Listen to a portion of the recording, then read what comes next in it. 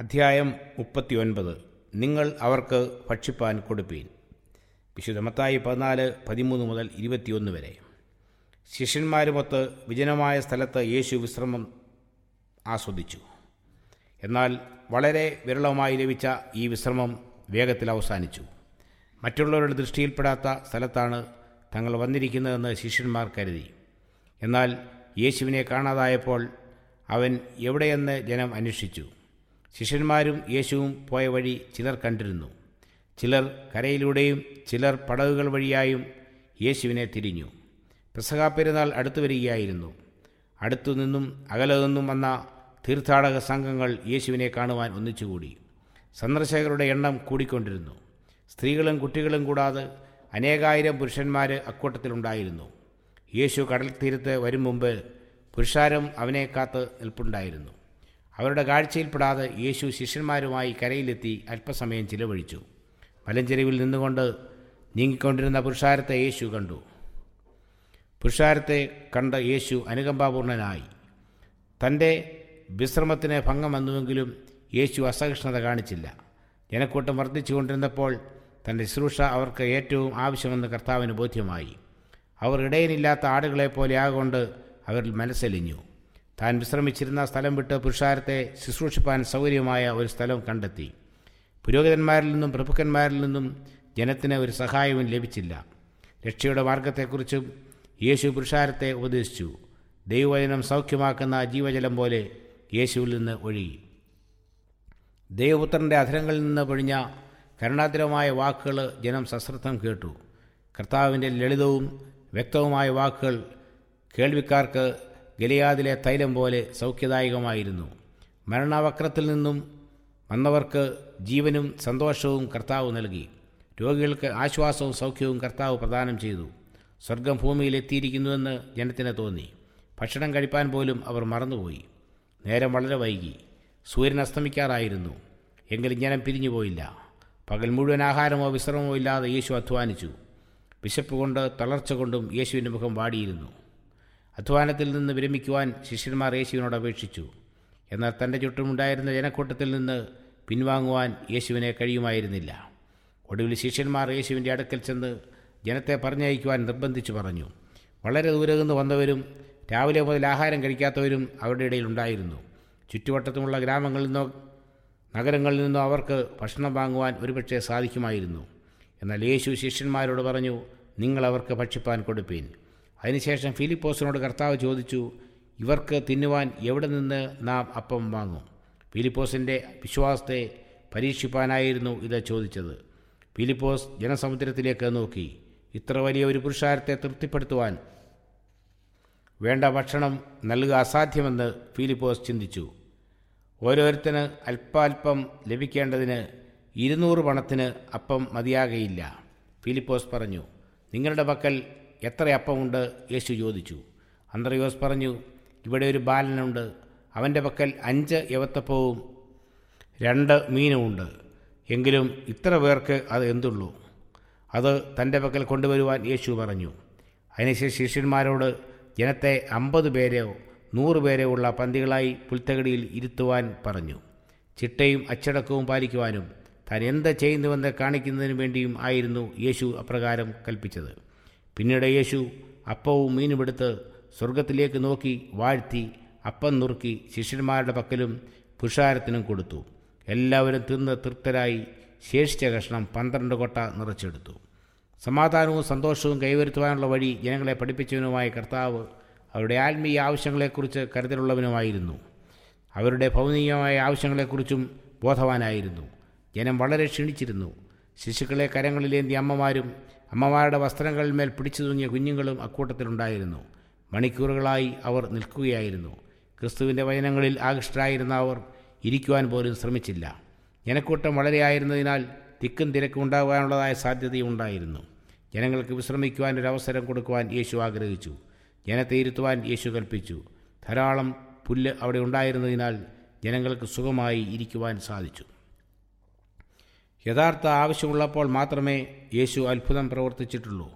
ജാതികളുടെ രോഗസൗഖ്യത്തിന് ഉതകുന്ന ജീവവൃക്ഷത്തിലേക്ക് ആകർഷിക്കുവാനായിരുന്നു യേശുവിൻ്റെ ഓരോ അത്ഭുത പ്രവൃത്തിയും.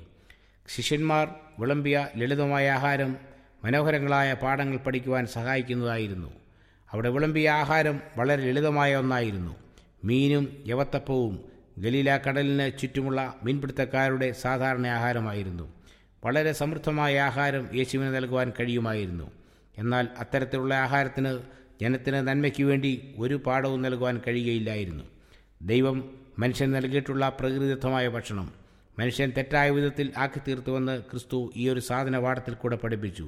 വിജനമായ സ്ഥലത്ത് ക്രിസ്തു നൽകിയ ഒരു സാധാരണ ആഹാരവും വിശ്രമവും പുരുഷാരം സ്വാഗതം ചെയ്തു.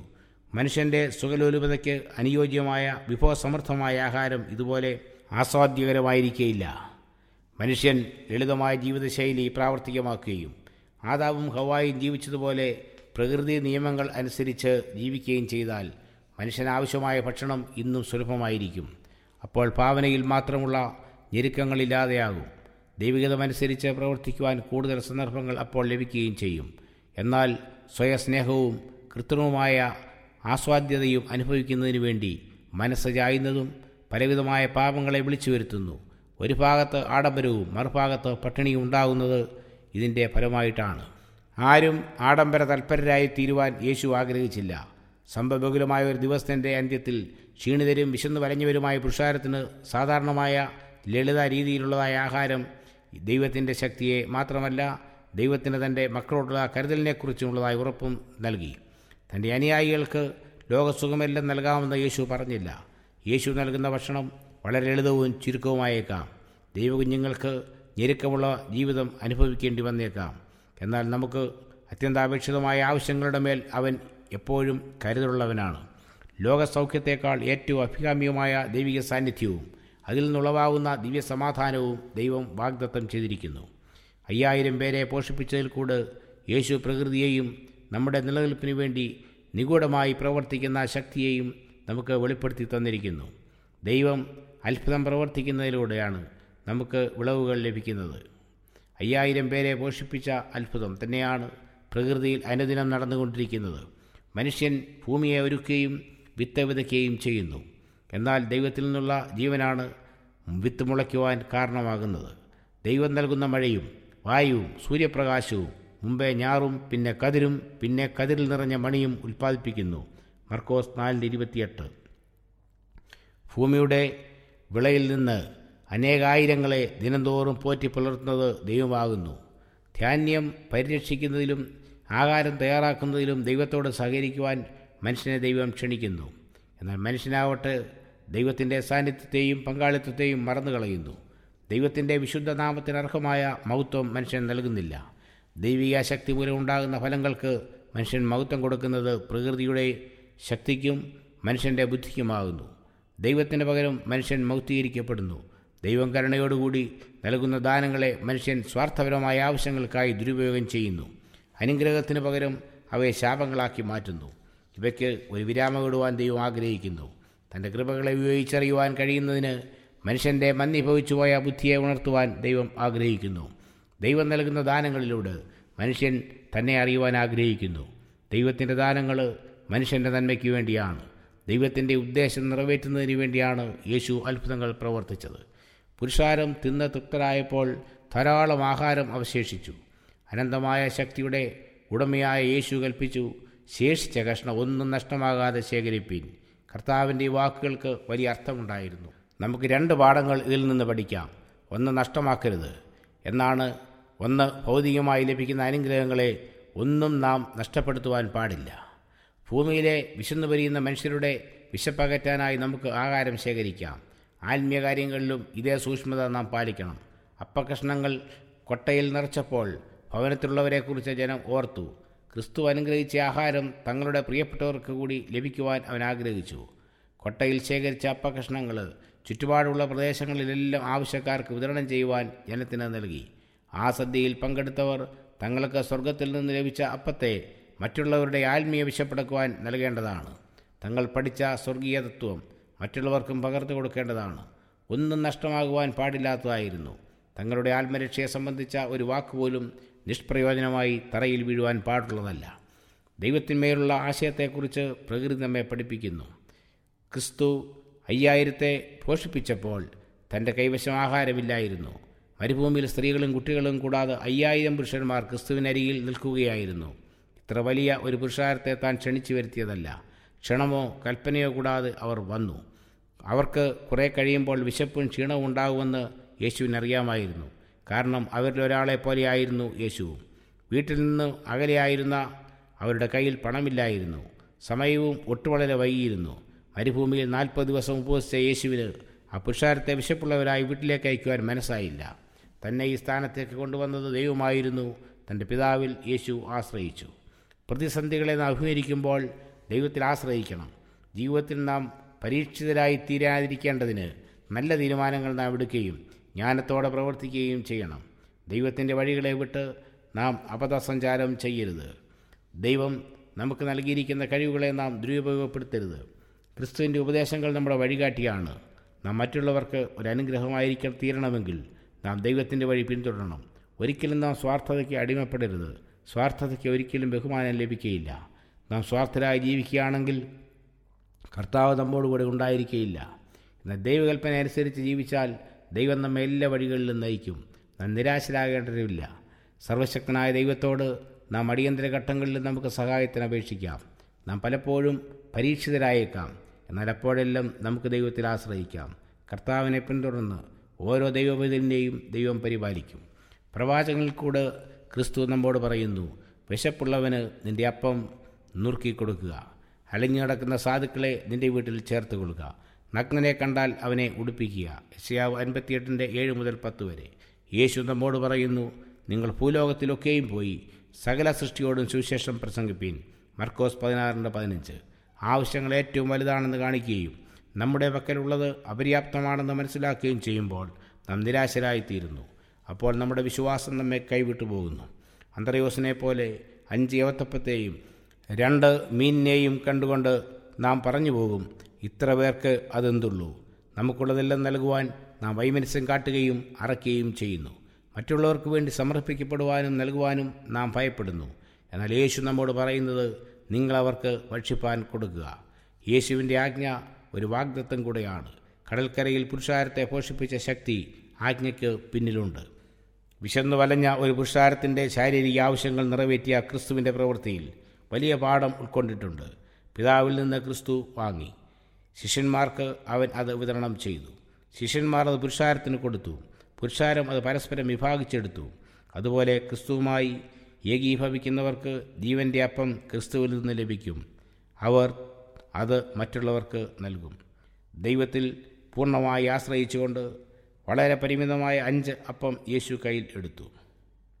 തൻ്റെ ശിഷ്യന്മാർക്ക് പോലും തികയാത്ത ആ അപ്പം ഭക്ഷിക്കുവാനായി ശിഷ്യന്മാരെ യേശു ക്ഷണിച്ചില്ല. ആ അപ്പം ജനത്തിന് നൽകുവാൻ യേശു ശിഷ്യന്മാരോട് പറഞ്ഞു. യേശുവിൻ്റെ കരങ്ങളിൽ അപ്പം വർദ്ധിച്ചു. ജീവൻ്റെ അപ്പമായ ക്രിസ്തുവിലേക്ക് നീട്ടിയ കരങ്ങൾ ഒരിക്കലും ഒഴിഞ്ഞതായിരുന്നില്ല. അവിടെ ഉണ്ടായിരുന്ന അല്പം അപ്പം എല്ലാവർക്കും മതിയാകുവാൻ തക്കവണ്ണം വർദ്ധിച്ചു. ജനങ്ങളുടെ ആവശ്യം നിറവേറ്റപ്പെട്ടതിന് ശേഷം ശേഷിച്ച കഷ്ണങ്ങൾ ശേഖരിച്ചു. യേശുവും ശിഷ്യന്മാരും പിന്നീട് സ്വർഗത്തിൽ നിന്ന് ലഭിച്ച ആ വിലയേറിയ ആഹാരം ഭക്ഷിച്ചു. ക്രിസ്തുവും ജനവും തമ്മിലുള്ള സമ്പർക്കത്തിൻ്റെ മധ്യപ്രവർത്തകളായിരുന്നു ശിഷ്യന്മാർ. ഇന്നത്തെ ക്രിസ്തു ശിഷ്യന്മാർക്ക് വളരെ പ്രോത്സാഹനം നൽകുന്ന ഒന്നാണിത്. എല്ലാ ശക്തികളുടെയും ഉത്ഭവവും കേന്ദ്രവുമാണ് ക്രിസ്തു. ക്രിസ്തുവിൻ്റെ ശിഷ്യന്മാർ ക്രിസ്തുവിൽ നിന്നുമാണ് തങ്ങൾക്ക് ആവശ്യമായ അനുഗ്രഹങ്ങൾ പ്രാപിക്കേണ്ടത്. ഏറ്റവും ബുദ്ധിമാനും ആത്മീയതയുള്ളവനും തനിക്ക് ലഭിക്കുന്ന അളവനുസരിച്ച് മാത്രമേ മറ്റുള്ളവർക്ക് നൽകുവാൻ കഴിയുകയുള്ളൂ. ക്രിസ്തുവിൽ നിന്ന് അനുഗ്രഹങ്ങൾ ലഭിക്കാതെ തങ്ങളുടെ സ്വന്തം ശക്തിയിൽ ആശ്രയിച്ചുകൊണ്ട് മറ്റുള്ളവർക്ക് ശക്തി പകർന്നു കൊടുക്കാൻ സാധ്യമല്ല. ക്രിസ്തുവിൽ നിന്ന് ലഭിക്കുന്നത് മാത്രമേ നമുക്ക് മറ്റുള്ളവർക്ക് നൽകുവാൻ സാധിക്കുകയുള്ളൂ. നമുക്ക് ലഭിച്ചത് മറ്റുള്ളവർക്ക് പകർന്നു കൊടുക്കുമ്പോൾ നമുക്ക് വീണ്ടും ക്രിസ്തുവിൽ നിന്ന് ലഭിച്ചുകൊണ്ടിരിക്കും. നാം ഏറെ കൊടുക്കുമ്പോൾ നമുക്ക് ഏറെ ലഭിക്കും. അങ്ങനെ നാം എപ്പോഴും ദൈവത്തിൽ വിശ്വസിക്കുന്നവരും ആശ്രയിക്കുന്നവരും ദൈവത്തിൽ നിന്ന് പ്രാപിക്കുന്നവരും അനുഗ്രഹങ്ങൾ മറ്റുള്ളവർക്ക് പകർന്നു കൊടുക്കുന്നവരും ആയിരിക്കും. ക്രിസ്തുവിൻ്റെ രാജ്യനിർമ്മിതി അനുസ്യൂതം മുമ്പോട്ട് പോയിക്കൊണ്ടിരിക്കും. അത് സാവധാനത്തിലാണെന്ന് തോന്നിയാലും അത് വളർന്നുകൊണ്ടിരിക്കും. അതിൻ്റെ പുരോഗതിയെ തടയുവാൻ പല കാര്യങ്ങളുണ്ടായേക്കാം. എന്നാൽ വേല ദൈവത്തിൻ്റേതാണ്. ദൈവം അതിൻ്റെ മാർഗങ്ങൾ നൽകും. വിശപ്പുള്ള ജനത്തിന് നൽകുവാൻ അവരുടെ പക്കൽ ആഹാരം ഉണ്ടായിരിക്കും. പാപത്തിൽ പതിക്കുന്നവർക്ക് ജീവൻ്റെ വചനം നൽകുവാൻ വേണ്ടി താൽപ്പര്യത്തോടെ പ്രവർത്തിക്കുന്നവരെ ദൈവം ഒരിക്കലും മറന്നു കളയുകയില്ല. അപ്രകാരമുള്ള വിശ്വസ്തരായ ശിഷ്യന്മാർ വിശപ്പുള്ളവർക്ക് ആഹാരം നൽകുവാനായി ദൈവത്തിങ്കിലേക്ക് തങ്ങളുടെ കരങ്ങളെ നീട്ടുന്നു. മനുഷ്യനിൽ കൂടുതൽ ആശ്രയിക്കുവാനുള്ളതായ പ്രവണത ദൈവത്തിന് വേണ്ടി പ്രവർത്തിക്കുന്നവരിലുണ്ടാകും. അതിന് കീഴ്പ്പെടുമ്പോൾ വലിയ വേലക്കാരനായ ക്രിസ്തുവിലുള്ള നമ്മുടെ നോട്ടം നഷ്ടപ്പെട്ടു പോകാം. ക്രിസ്തു ശിഷ്യൻ പലപ്പോഴും തൻ്റെ വ്യക്തിപരമായ ഉത്തരവാദിത്വങ്ങൾ മറന്നുപോകുന്നു. അവൻ സംഘടനകളിന്മേൽ തൻ്റെ ആശ്രയം ഉറപ്പിക്കുന്നു. സർവശക്തനായ ദൈവത്തിൽ ആശ്രയിക്കുന്നില്ല. ദൈവവേലയിൽ വ്യാപൃതരായവർ മാനുഷിക ശക്തിയിൽ ആശ്രയിക്കുന്നത് തെറ്റാണ്. എണ്ണത്തിലോ കഴിവിലോ അല്ല ദൈവവേലയുടെ വിജയം സ്ഥിതി ചെയ്യുന്നത്. നിർവ്യാജവും ലളിതവുമായ വിശ്വാസത്തിലും ഉദ്ദേശശുദ്ധിയിലുമാണ് വിജയം നിലകൊള്ളുന്നത്. ക്രിസ്തുവിനെക്കുറിച്ച് അറിയാത്തവർക്ക് വേണ്ടി നമ്മെ തന്നെ നാം അർപ്പിക്കണം. അവരുടെ വ്യക്തിപരമായ ആവശ്യങ്ങളും ചുമതലകളും നാം നിർവഹിച്ചു കൊടുക്കണം. നമ്മേക്കാൾ കഴിവ് കൂടിയവർ അത് ചെയ്യട്ടെ എന്ന് തീരുമാനിക്കുന്നതിന് പകരം നമ്മുടെ കഴിവനുസരിച്ച് മറ്റുള്ളവർക്ക് വേണ്ടി പ്രവർത്തിക്കുക. ഇത്രയും പേർക്ക് ഭക്ഷണം നൽകുവാൻ നാം എവിടെ നിന്ന് അപ്പം വാങ്ങും എന്ന ചോദ്യം നമ്മൾ ഉദിക്കുമ്പോൾ നാം അവിശ്വാസികളാകാതിരിക്കട്ടെ. നിങ്ങൾ അവർക്ക് ഭക്ഷിപ്പാൻ കൊടുപ്പീൻ എന്ന ആജ്ഞ കർത്താവിൽ നിന്ന് കേട്ടപ്പോൾ ശിഷ്യന്മാർ പല പ്രശ്നങ്ങളാണ് പൊന്തി വന്നത്. നാം ഗ്രാമങ്ങളിൽ പോയി ഭക്ഷണം വാങ്ങണമോ എന്നവർ ചോദിച്ചു. അതുപോലെ ഇന്ന് ജീവൻ്റെ അപ്പം ലഭിക്കാതെ ജനം വലയുമ്പോൾ ദൈവത്തിൻ്റെ വേല ചെയ്യേണ്ടവർ ചോദിക്കുന്നത്, ദൂരത്ത് നിന്ന് ആരെങ്കിലും വരുന്നതിന് ഞങ്ങൾ ആളെ അയക്കണമോ? എന്നാൽ യേശു പറഞ്ഞതിൽ ശ്രദ്ധിക്കുക, പുരുഷാരത്തെ ഇരുത്തുക. അവിടെ യേശു അവർക്ക് ആഹാരം നൽകി. ആവശ്യങ്ങളുമായി ജനം നിങ്ങളെ സമീപിക്കുമ്പോൾ ക്രിസ്തു നിങ്ങളോടുകൂടെയുണ്ട് എന്ന കാര്യം ഓർക്കുക. ക്രിസ്തുവുമായി നിങ്ങൾ സമ്പർക്കം പുലർത്തുക. നിങ്ങളുടെ യവത്തപ്പങ്ങളെ ക്രിസ്തുവിൻ്റെ അരികിൽ കൊണ്ടുവരിക. നമ്മുടെ പക്കലുള്ള വിഭവങ്ങൾ ദൈവവേലയ്ക്ക് പര്യാപ്തമല്ല എന്ന് നമുക്ക് തോന്നിയേക്കാം. എന്നാൽ എല്ലാറ്റിനും മതിയായവനായ ദൈവത്തിൽ ആശ്രയിച്ച് നാം മുമ്പോട്ട് പോയിരുന്നാൽ ദൈവം നമുക്ക് സമൃദ്ധമായ വിഭവങ്ങൾ ചൊരിഞ്ഞു തരും. വേല ദൈവത്തിൻ്റേതാണെങ്കിൽ അതിൻ്റെ പൂർത്തീകരണത്തിനായി ദൈവം തന്നെ വാതിലുകൾ തുറന്നു തരും. വിശ്വസ്തയോടും നിഷ്കളങ്കതയോടും ദൈവത്തിൽ ആശ്രയിക്കുന്നവർക്ക് ദൈവം നിശ്ചയമായും പ്രതിഫലം നൽകും. ബുദ്ധിപൂർവമായും മിതമായും ദൈവം നമുക്ക് നൽകിയിട്ടുള്ള സമ്പത്ത് ദൈവിക കാര്യങ്ങൾക്കായി ഉപയോഗിച്ചാൽ അത് നാം നൽകിക്കൊണ്ടിരിക്കുമ്പോൾ തന്നെ സ്വർഗത്തിലെ ദൈവം അതിനെ വർദ്ധിപ്പിക്കുന്നു. വിശന്ന് ക്ഷീണിച്ച ജനം ഭക്ഷിച്ച് തൃപ്തരാകുന്നതുവരെ ക്രിസ്തുവിൻ്റെ കയ്യിൽ ലഭിച്ച അല്പമായ ആഹാരം തീരാതിരുന്നു. വിശ്വാസത്തിൻ്റെ കരങ്ങളെ നീട്ടി സർവശക്തനായ ക്രിസ്തുവിനെ സമീപിച്ചാൽ ഏറ്റവും ഭയാനകമായ സാഹചര്യങ്ങളിൽ പോലും നമ്മുടെ ദൈവം നമ്മെ കാത്തു സൂക്ഷിക്കുകയും മറ്റുള്ളവർക്ക് ജീവൻ്റെ അപ്പം നൽകുവാൻ നമ്മെ പ്രാപ്തരാക്കുകയും ചെയ്യും. കർത്താവ് പറയുന്നു, കൊടുപ്പീൻ, എന്നാൽ നിങ്ങൾക്ക് കിട്ടും. എന്നാൽ ലോഭമായി വിതയ്ക്കുന്നവൻ ലോഭമായി കൊയ്യും, ധാരാളമായി വിതയ്ക്കുന്നവൻ ധാരാളമായി കൊയ്യും. നിങ്ങൾ സകലത്തിലും എപ്പോഴും പൂർണ്ണ തൃപ്തിയുള്ളവരായി സകല സൽപ്രവൃത്തിയിലും പെരുകി വരുമാറ് നിങ്ങൾ സകല കൃപയും പെരുകുവാൻ ദൈവം ശക്തനാക്കുന്നു. അവൻ വാരി വിതറി ദരിദ്രന്മാർക്ക് കൊടുക്കുന്നു. അവൻ്റെ നീതി എന്നേക്കും നിലനിൽക്കുന്നു എന്ന് എഴുതിയിരിക്കുന്നുവല്ലോ.